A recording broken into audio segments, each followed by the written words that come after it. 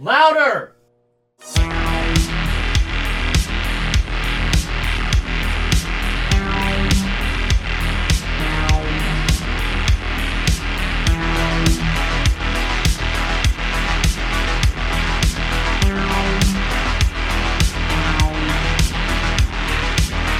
I was just going to say that I've named my laptop computer HAL 9000, pursuant to that line of thinking, because it's like, I'm sorry, Curt Chiarelli, I can't allow you to log on to the computer right now.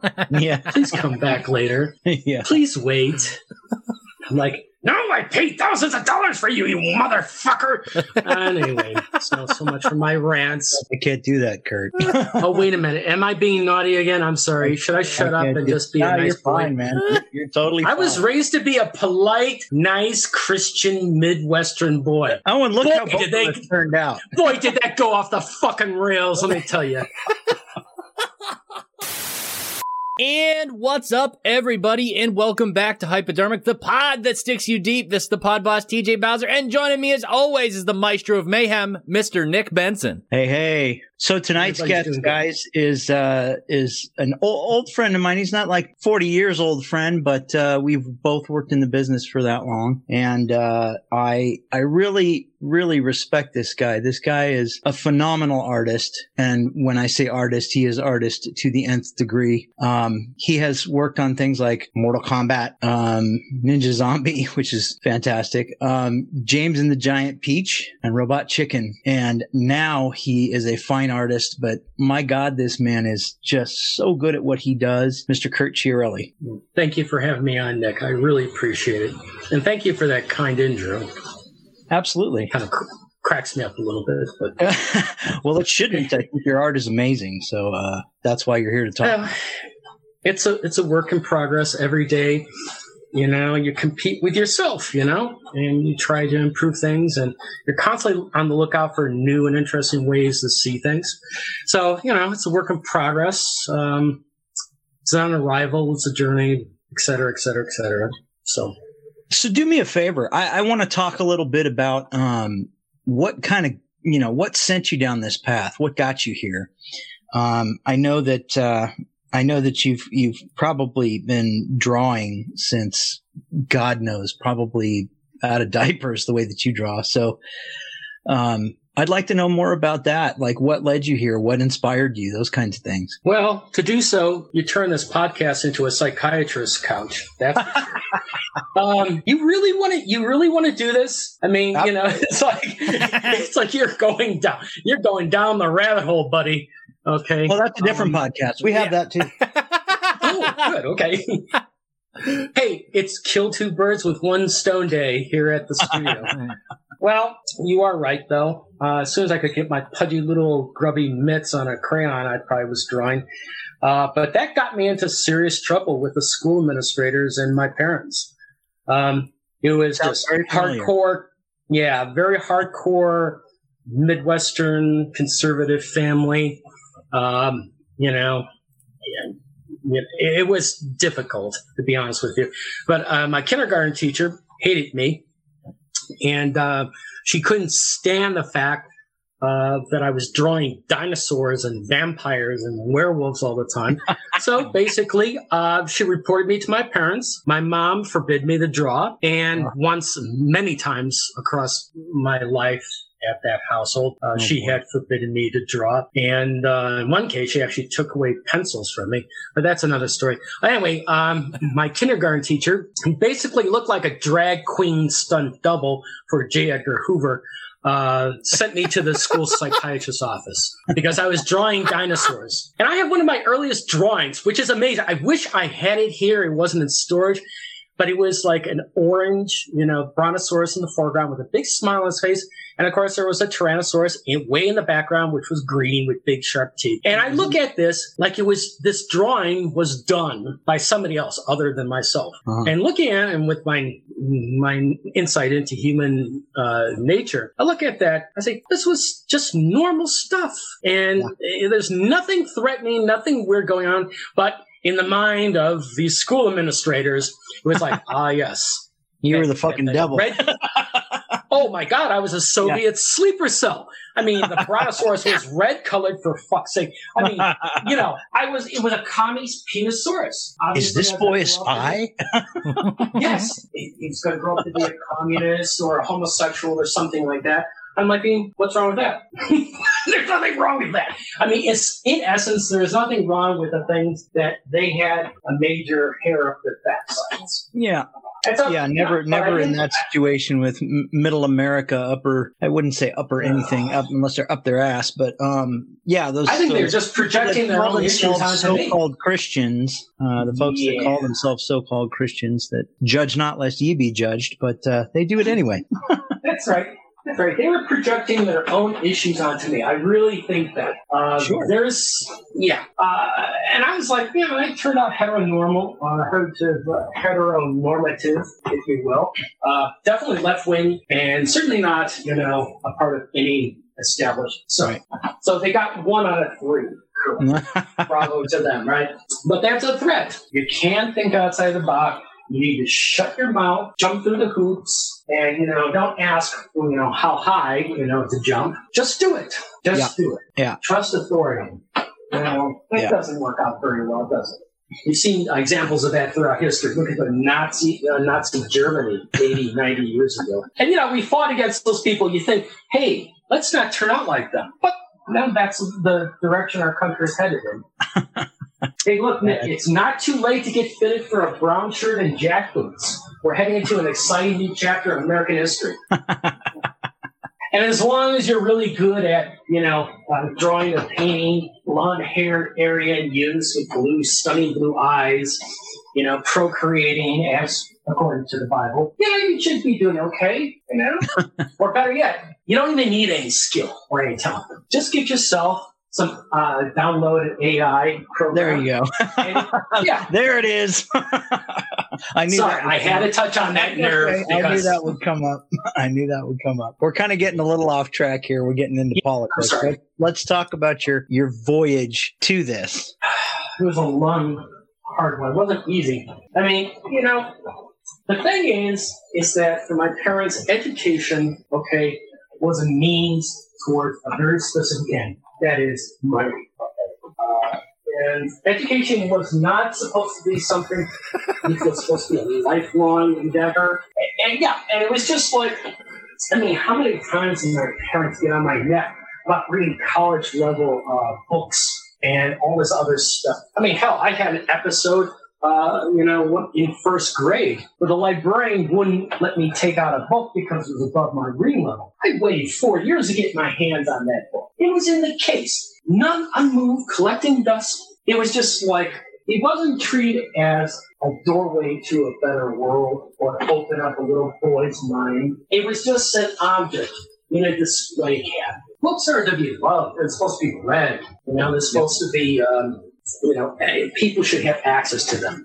Absolutely. So, at least, it's ridiculous. And I'm still angry about it. That happened 50 years ago, and I'm still angry about it. And whenever I see examples of that same sort of horse shit going on around me as an adult, I get kind of uppity about that. I say, let the kid take the book out. Hey, if they can dig it, if they can understand it, boy, we're talking, that's a good thing. Yeah. But, withholding that type of stuff from people, it's still going on, but in a much more sophisticated way on the governmental and media level.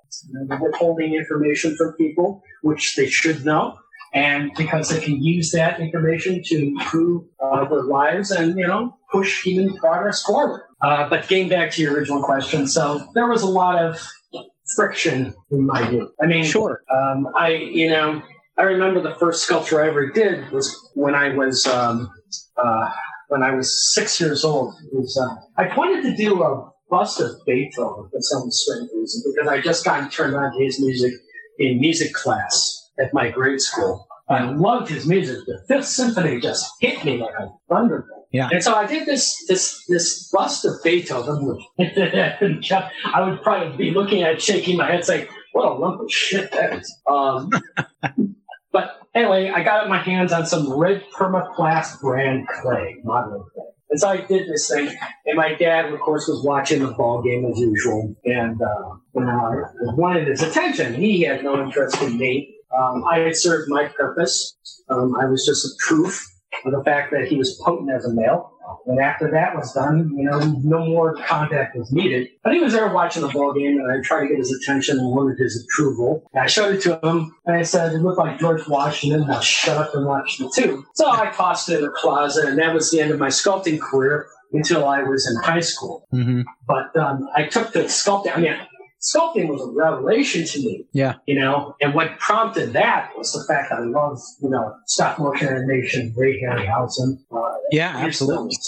Oh God, big inspiration to me too. And I'm one of those that can't do what you do. I can't work in 2 dimensions and make it magic. I cannot do that for the life of me. I am a 3-dimensional person. I can really only get my ideas out in that sculpture space because I'm in 3 dimensions there. Well, the funny thing about that is that I learned to express myself in 2 dimensions, but you are correct in saying that trying to create the illusion of 3 dimensions in a 2-dimensional format. Oh God, yes. Much harder. Yeah, and try doing that when you're just a developing mind. You're like 5 years old. I mean, of course, that's going to be a struggle. But 3 dimensions, my God, that's just like rolling off a log. That's just the juicy stuff. And sculpting plasticine, is a very sensual experience. It's just so natural. You just fall in love with it immediately. So yeah, I dig it. I understand completely. And there's nothing you shouldn't beat yourself up about that, because it's just we're 3-dimensional beings. We see our world dimensionally. Now, what's really interesting is I'm absolutely fascinated by 2-dimensional graphic design. People who work in very flat shapes, and they can, send a message, very potent message, very quickly and very economically. I'm fascinated by that. It's, kind of the polemic opposite of what we do with monster sculptures and things like that. Yeah. We kind of pack it with detail and intricacy. And try to make it, that moist clay green. So as you were saying, you were in high school. You put everything away pretty much until high school because you weren't getting what you needed. Well, for sculpture, I was still drawing on and off, and I tell you, like, one of the big epiphanies of my life was delivered courtesy of my 7th grade art instructor, Jerry Tibstra, who I'm friends with now on Facebook, which is marvelous. I just love that sense of continuity. I really invest in long-term relationships. Unfortunately, that sort of mentality, that really is contrary to the way people in America live their lives now. But getting back to the point, Jerry Tibstra, after we came back from Christmas break in 1980, I think it was, or 79, he had festooned the wall with pages from the 1976 to 1978 J.R.R. Tolkien calendars, if you remember those. Yeah. They were illustrated by the brothers Hildebrand. Oh, wow. And it was like, you could smell the ozone as, the electricity was arcing across neural synapses in my brain. I probably had little puffs of clouds coming out of my ears. I was like, wow, I found it. Finally, this is what my life is going to be dedicated to, one way or the other. To this very day, Jerry's probably sick and tired of hearing it, I've said it a couple of times, but the deep sense of gratitude. See, that's the thing about real teachers, the good ones. See, they always dream of igniting that mental acreage in a child's head. They're the torchbearers, and Jerry did that. He succeeded. Well, depending on what your concept is success.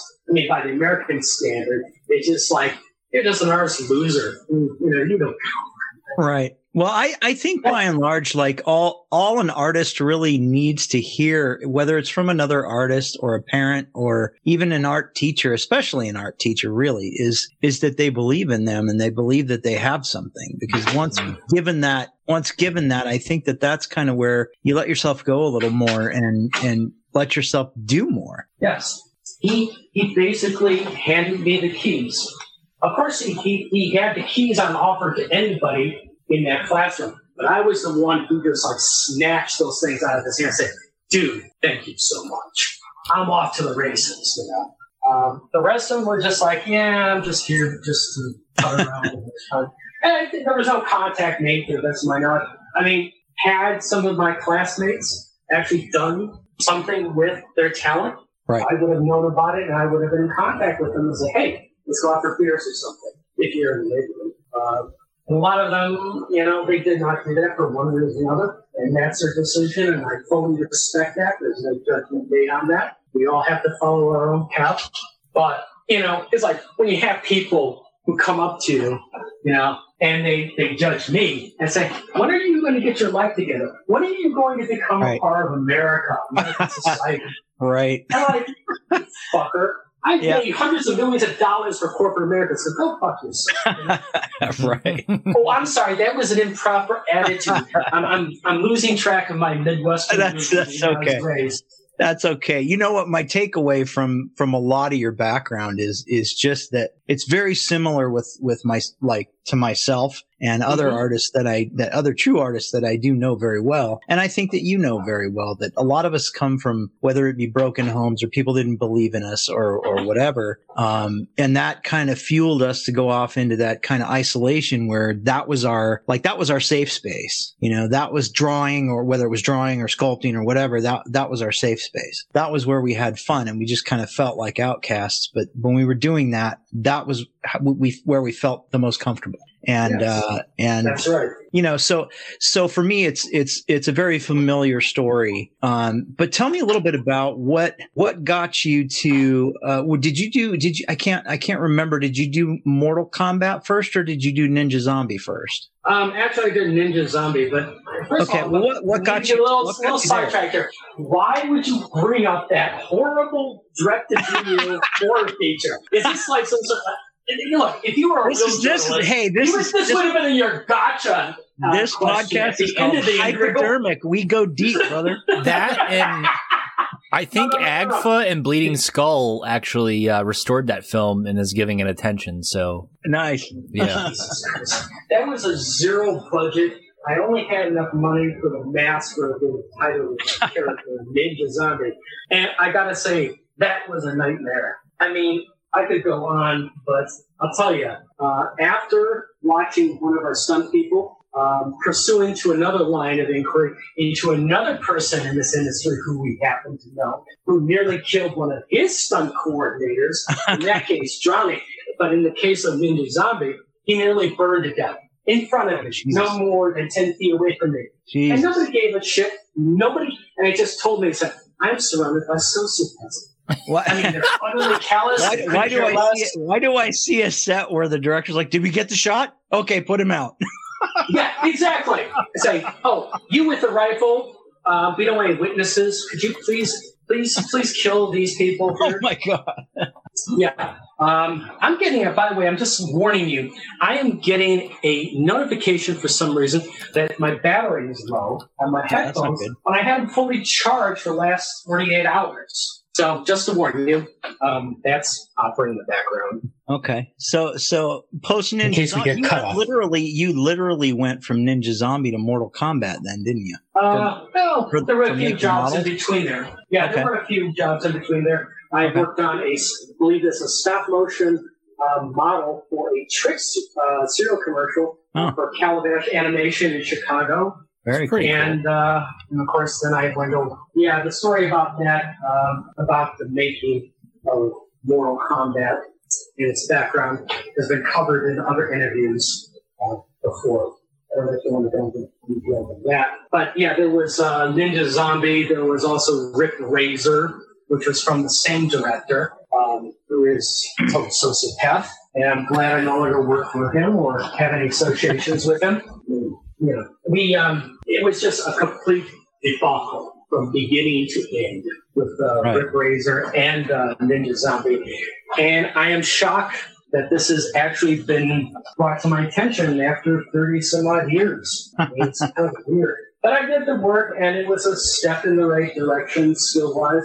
Ran foam latex, did all these things. So, yeah. It's all part of your journey, man. Yeah. I look at it that way, although not something I would brag about. You learn what to do and what not to do. Yeah. And one of the big no-nos was working for Mark Bessinger again. Yeah. I don't like to chew my cud twice, as they say in the Midwest. Well, and you didn't stop doing makeup effects either. You not only were you making models and doing miniatures and stuff, but you still kept doing makeup effects stuff. What about? Tell me a little bit about drag. Oh, drag was another associate of Mark Bessinger. That was just a bunch of zombie makeups, and I didn't know what they were. I mean, he had 2 years of pre-production on this film, where I was not included into that. And I kept on begging him, saying, Mark, you're going to do this thing. Let me prepare. Cut back on your costs. It'll cut back on my heartache, and everything will be better. And it was a mess. Right. I was constantly, the producers would come in, all frenzied and upset and agitated, saying, how many, you need to make out some more zombies. I'm like, okay, how many? I don't know, just do it. Just fucking do it. And I'm like, at that point, I was already a professional artist. I'd been making my way since 1986. I was in my sophomore year of college. I was already getting gigs. Right. And these films were like amateur grade, mostly. Right. And so there's no preparation, no courtesy, no professionalism whatsoever. So with regards to indie film, not a lot has changed. It's actually funny. Yes, that's precisely it. I pulled out my book here, the Bleeding Skull book, and there's actually an entry in here about Ninja Zombie. My God, how did it's like a trail of toilet paper on my heel after going to a gas station bathroom? Can I ask you? You don't take a selfie of yourself at a Union 76 station, right? It's like, I was here, It's just like, yeah, we all know what it smells like. We all know what's on the floor. And you're going to take a hot shower afterwards and just wipe the grime off of yourself. It says the movie features an extreme close-up of a play school medieval playset, and it also features a gay remake of Night of the Living Dead. Yeah, that pretty much wraps it up. Thematically, I can't relate to that, guys. Okay, but that's the pinnacle of the film, then. Yeah, pretty much. I'm not a gore guy. If somebody else is, that's cool. For me, the only thing I could hang my hat on was the fact that I could design and sculpt and build a creature. Yeah. And that was a titular character. And that, for me, was the takeaway. And it keeps on trailing and keeps on swinging back and hitting me in the backside, which is interesting. But hey, we all have our origin stories. It's like that Beethoven bust. Okay, it's not the best, but it got me where I'm going today. That's right. So that's right. Philosophical about it. So, okay, let's fast forward a little bit and talk about how did you wind up getting on James and the Giant Peach? Well, I'm a big stop motion guy, and I've done the rounds in Chicago, which used to be a fairly sizable commercial television field. We had a lot of agencies in Chicago back in the 1980s before Reagan shit-canned the economy. Right. And even special effects companies, but they're all folding by the time I was getting out into the job market in force. And one guy named Paul Jessel, who, anyway, Paul had just mentioned as a side that they were gearing up for this project. And I finally got the phone number, and I talked to Paul Jessup, who was the production designer, and he forwarded me to a few departments, and I did the rounds. And I ended up in the fabrication department because nobody wanted to work with Benita and Carlo anymore. I'm talking about another associate now. This one was... You just don't like anybody, do you? I like select people. I'm a very selective person. No, I know that. I know how you are. I've known you long enough to know who you like and who you don't. Yeah, it's like if there's respect and trust, that's the foundation of everything else. Absolutely. And if that isn't there, then forget it. It's not going to work. It's just going to snap you in the ass. Absolutely. But in that case, there was no trust because there was no respect. And the people who had worked with her on Nightmare Before Christmas refused to come back to work for her on James and Peach as she was gearing up for her department, which created a problem for her. So she got me in. But after I got my interview, she was extraordinarily arrogant and rude towards me, even during the interview process. Right.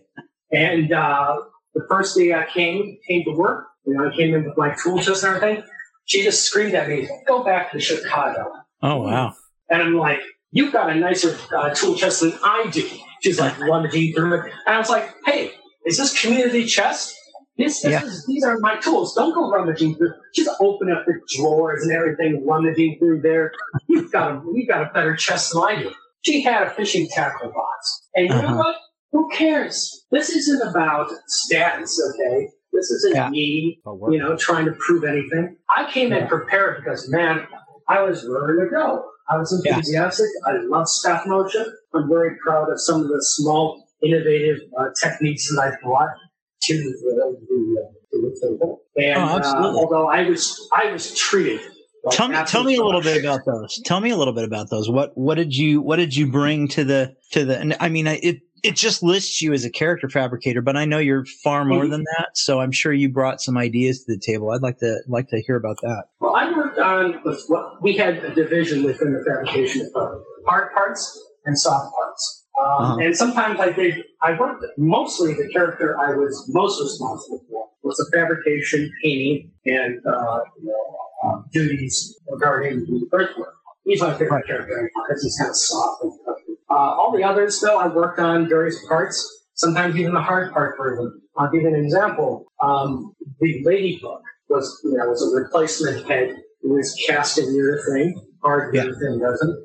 And there was like this very gentle, swirl to her hair, highlights her. Yeah. What I did is I went down to the another department. I believe it was the scenic department. We had a vacuum form machine, and I vacuum formed her head, and then carefully cut out with a thermal tool the areas which could be airbrushed. In other words, you're controlling. You're making sure that it's uniform from shot to shot. Yeah. And so I brought that to bear, and I was trying to imitate the illustrations that we were basing it on. I think I did that quite well. There's also some other things that I brought to bear. I organized and set up and cleaned 2 full airbrush views. If you wanted to know just how piggish women can be, they're every bit as piggish as men. So, the whole thing, the entire department had only 2 men in it, and we were constantly being given a hard time. Really? Oh yes, it's a cutting edge Los Angeles type of environment. I've been in a lot of studios, and women are treated very poorly. But you know what? This was kind of like payback time. And the irony is I've always treated my colleagues with total respect, no matter where they come from. Right. So there is that, which made my life very hard and very stressful. Yeah. And it doesn't have to be that way. This is my kind of angle on the whole thing. It doesn't have to be this way. Also, somebody is paying you a good living wage to do your art. Show a little gratitude. Show a little respect. But hey, I'm sorry to talk like a nutcase again, so you better stop it. Because people in this business just look at me like I'm from Mars. Like, dude, what the fuck? No, this shit. This is my prerogative. I get that. Get even with the world, No, the thing is, you speak your mind, and you're not afraid to speak your mind, which is pretty fucking admirable. So, I've been ousted from a lot of things because of my mouth. So, God bless you. I know the drill.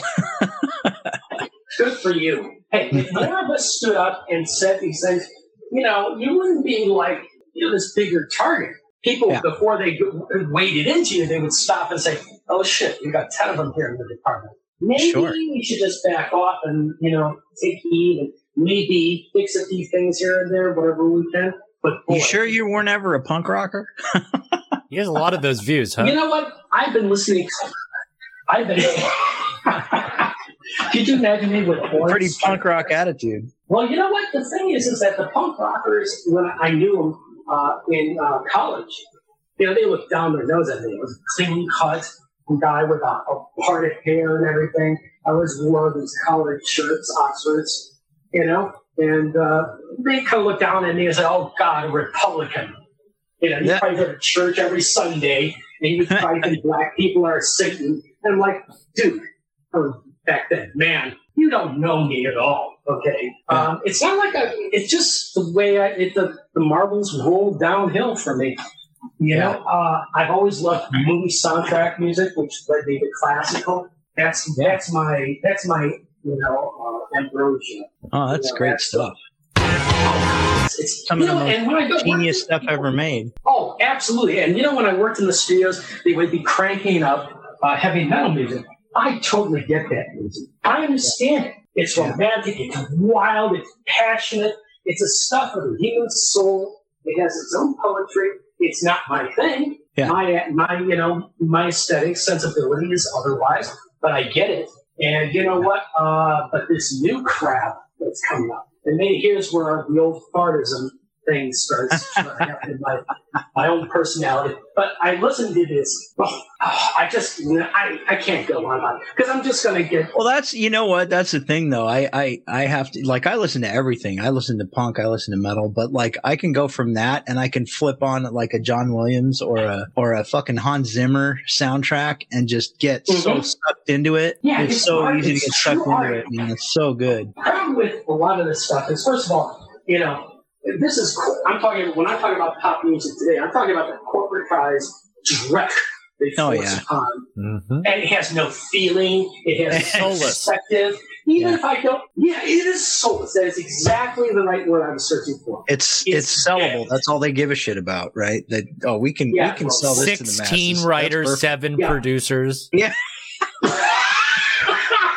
It's called a meal ticket, boys. That's exactly what it is.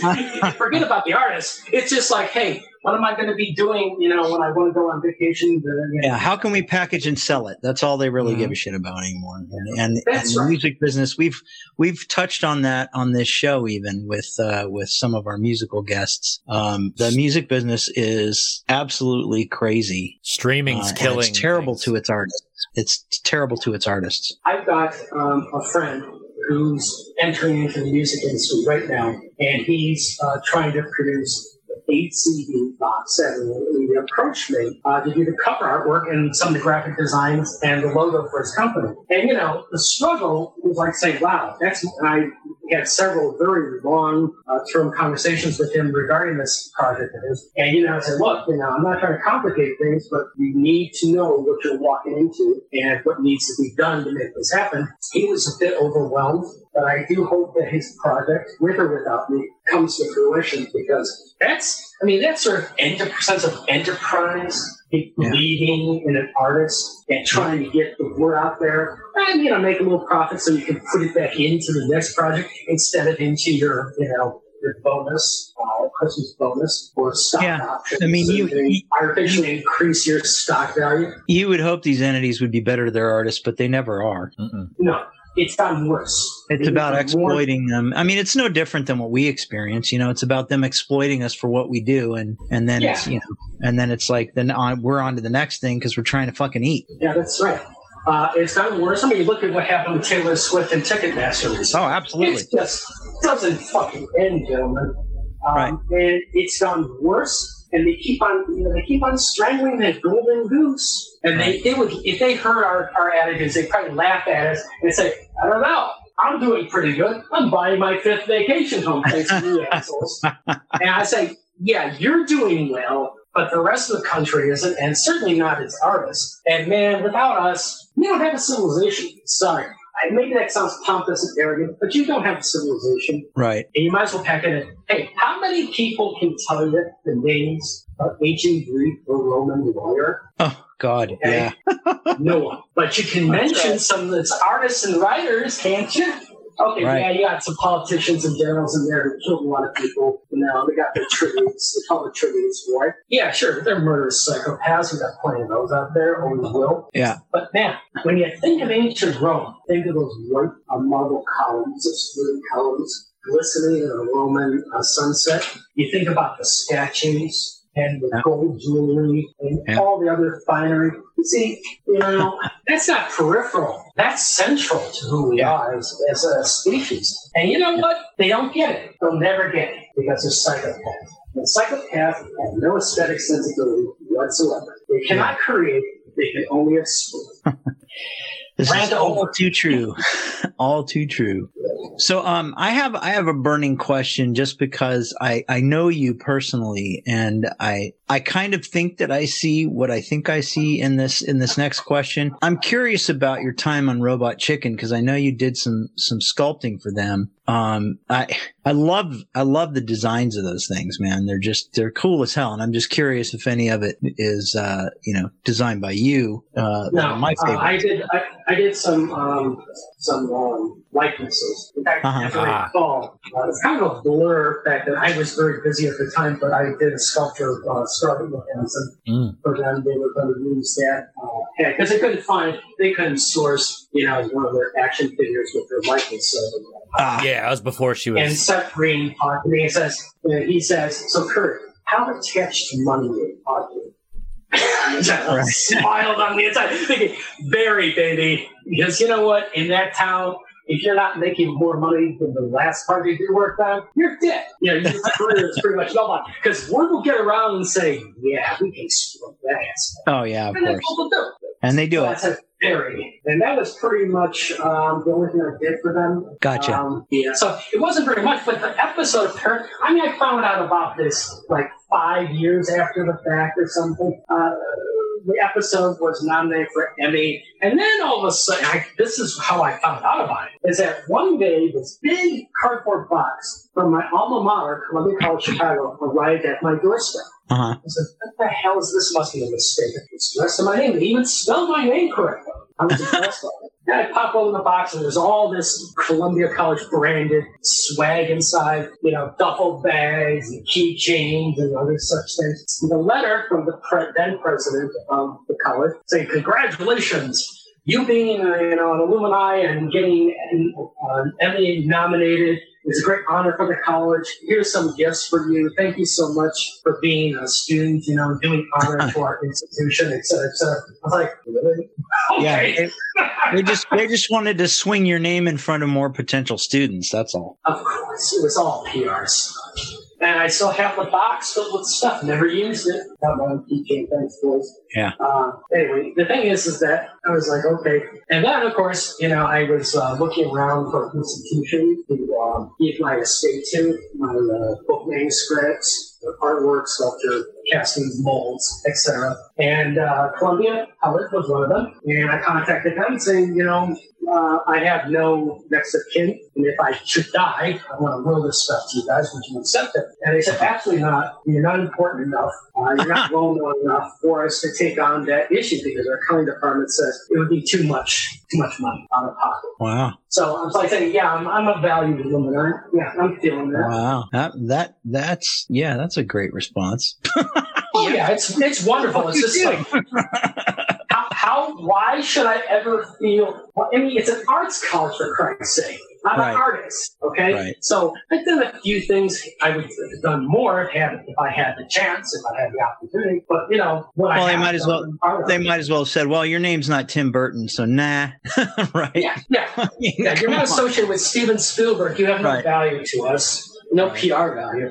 I mean, the fact of the matter is, there are some people, very few people, who I've ever invited over to my home. Yeah. And the few people who have seen what I've got here, they're just like their eyes are bugging out of their sockets. I said, "Why aren't you posting this stuff online?" Because AI search engines are trawling the internet looking for free shit. No, I'm one of those people. I'm one of those people that's seen your work, man, and it's so freaking amazing. And thank you. I don't know, like that's perfect because I want to lead into talking about that, like your current works, and like whether it's your drawings or your any paintings or any sculptures you have. Like I've seen some of that. I've been privy to it, and you've been nice enough to share it with me.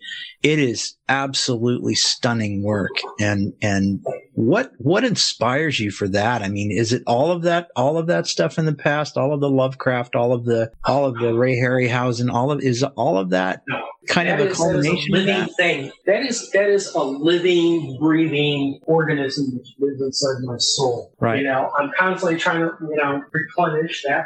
As you know, I'm political, and just looking at this, what's going on in American society, the state of the union, will. It crushes my soul with despair. But, the fountain, which I always go back to, are the basics. And, my origins, go back to that. That's where I get my nutrition.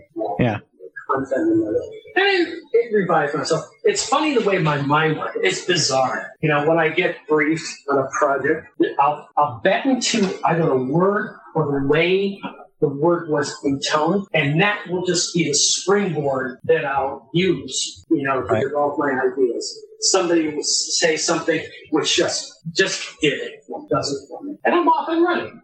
Insofar as myself and being self-regenerative, it's a little bit more involved because, you need stimulation from the outside environment to be really good at art. And so I'm constantly, reading stuff, listening to stuff, talking to people. And so that's how I do it, I guess. Insofar as I've got 3 major projects going on simultaneously. I got the Lovecraft Gallery exhibit project, which I'm working on. Most artists, what they'll do is they'll talk the gallery into hosting the show and then go into a frenzy trying to produce the artwork after they secure the time. I'm like, no, dude, it's going to be 15 to 25 pieces, drawings, sculptures, and paintings. Yeah. And you've seen some of the drawings, which are part of that. That's just the sketches. Thank you. And they're original designs, but here's the scary part. I have 2 full filing cabinets full of character design sketches, environments, and to the best of my knowledge, these are completely, absolutely original. Okay? They're not riffing off of somebody else's, top notes here, okay? These are mine. And everybody's just like, who sees them, they're just like, dude, why the fuck are you keeping this secret? You're going to take it to the fucking grave. What good is it then? I was like, well, no, you don't get it, okay? I don't need a lot of people, applauding me every time I take a crap, okay? We have certain people in our society who are addicted to that. That's not my addiction, okay? Yeah. My addiction is the process. And so I'm doing it for me. I'm not doing it for anybody else. But here's the thing, too, is that I resent being exploited because I've been exploited my entire life. One way or the other. And I get fed up with it. And I really get angry at colleagues who are just like, apathetic about it. Dude, it just is what it is. It sucks, but what are you going to do? Well, there's a lot you can do. You can just tell them to go fuck themselves and respect yourself and your art a little bit more. Yeah. And, prevent them from doing these things to you. My God. What are you? Are you a man or an amoeba? Yeah. So, sorry being very forceful. No, that's okay. That's all part of who you are. I'd like to, I wish I could share, because this is an audio only episode, I can't share any of these drawings, nor would you necessarily want me to, but how can, by our conversation, I'm guessing that really the only way to see your work is to, see these shows, when they Can I ask a question about his work in Halo real quick? Absolutely. Sure. Go for it. Did you design, sculpt Cortana, and then they use that as a reference for the games? No. Well, that's a little story right there. They didn't want me. I was recommended by a guy who worked on that, who later became the project manager and attempted to extort a kickback for me to keep my job as a freelance sculptor on Halo action figure. That's a thorny issue right there. But I'll tell you, oh, yes. There's some real dark sculptography going on there, guys. But to answer your question, they wouldn't even send me any type of reference material. They told me to go buy the game and figure it out. Wow. And so what I had to do is I had an inventor from complete whole cloth. That is a complete utter fabrication. I had no model. I had no indication. That's impressive. She had a short pixie haircut. She was, thank you. And here's an odd thing. Some girl in Tennessee years later said, I'm a spitting image of Cortana. Now I was thinking, is this like a groupie hitting on me? This is kind of good. I mean, I can go with this. But how old are you? Oh, you're 17? Forget it. Goodbye. Out of here. But Cortana is a complete invention on my part. And here's the thing. Years afterwards, they finally published the book, The Art of Halo. And here's all this incredible plethora of, reference material which they withheld from me. Yeah. Because essentially they wanted failure. They did that. Shikari Wang, one of the artists who worked on it, not the action figure, but the video game, he sent me an email years ago saying, I wish I had your talent. I was like, a clue, Watson. There we go. Yeah, so as we wind down here, you actually do post some of your art on like DeviantArt and stuff. Is it okay if I share share with the people what your DeviantArt is? Oh, sure. It's deviantart.com algorithms. I'm sorry. deviantart.com/DaVinci41 is where you can find Curt and some of his art. AI sucks, so do not support it. But he posts some spicy memes and some really cool work there. Yeah, absolutely. Thank you. The other two projects that I'm working on simultaneously is a project where I satirize current situations and events using American advertising lingo and artwork. So I'm doing the entire shebang. The copywriting, the illustrations, and the graphic design. So that's a lot of fun. And also I'm editing a new book of arts essays. Awesome. Awesome. So that's in the process right now, trying to get that published. Awesome.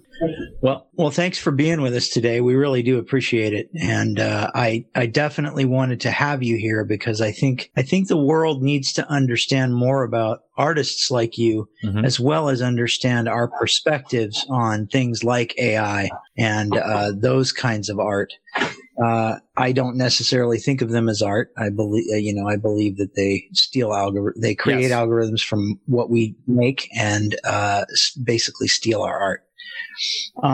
So that's that being said, progression, isn't it? Yeah. So that, well, it's happened all our lives, hasn't it? But, that being said, thanks again for being with us. And, thank you, TJ, for being here with me and absolutely pulling us through this. And, we will see you next time.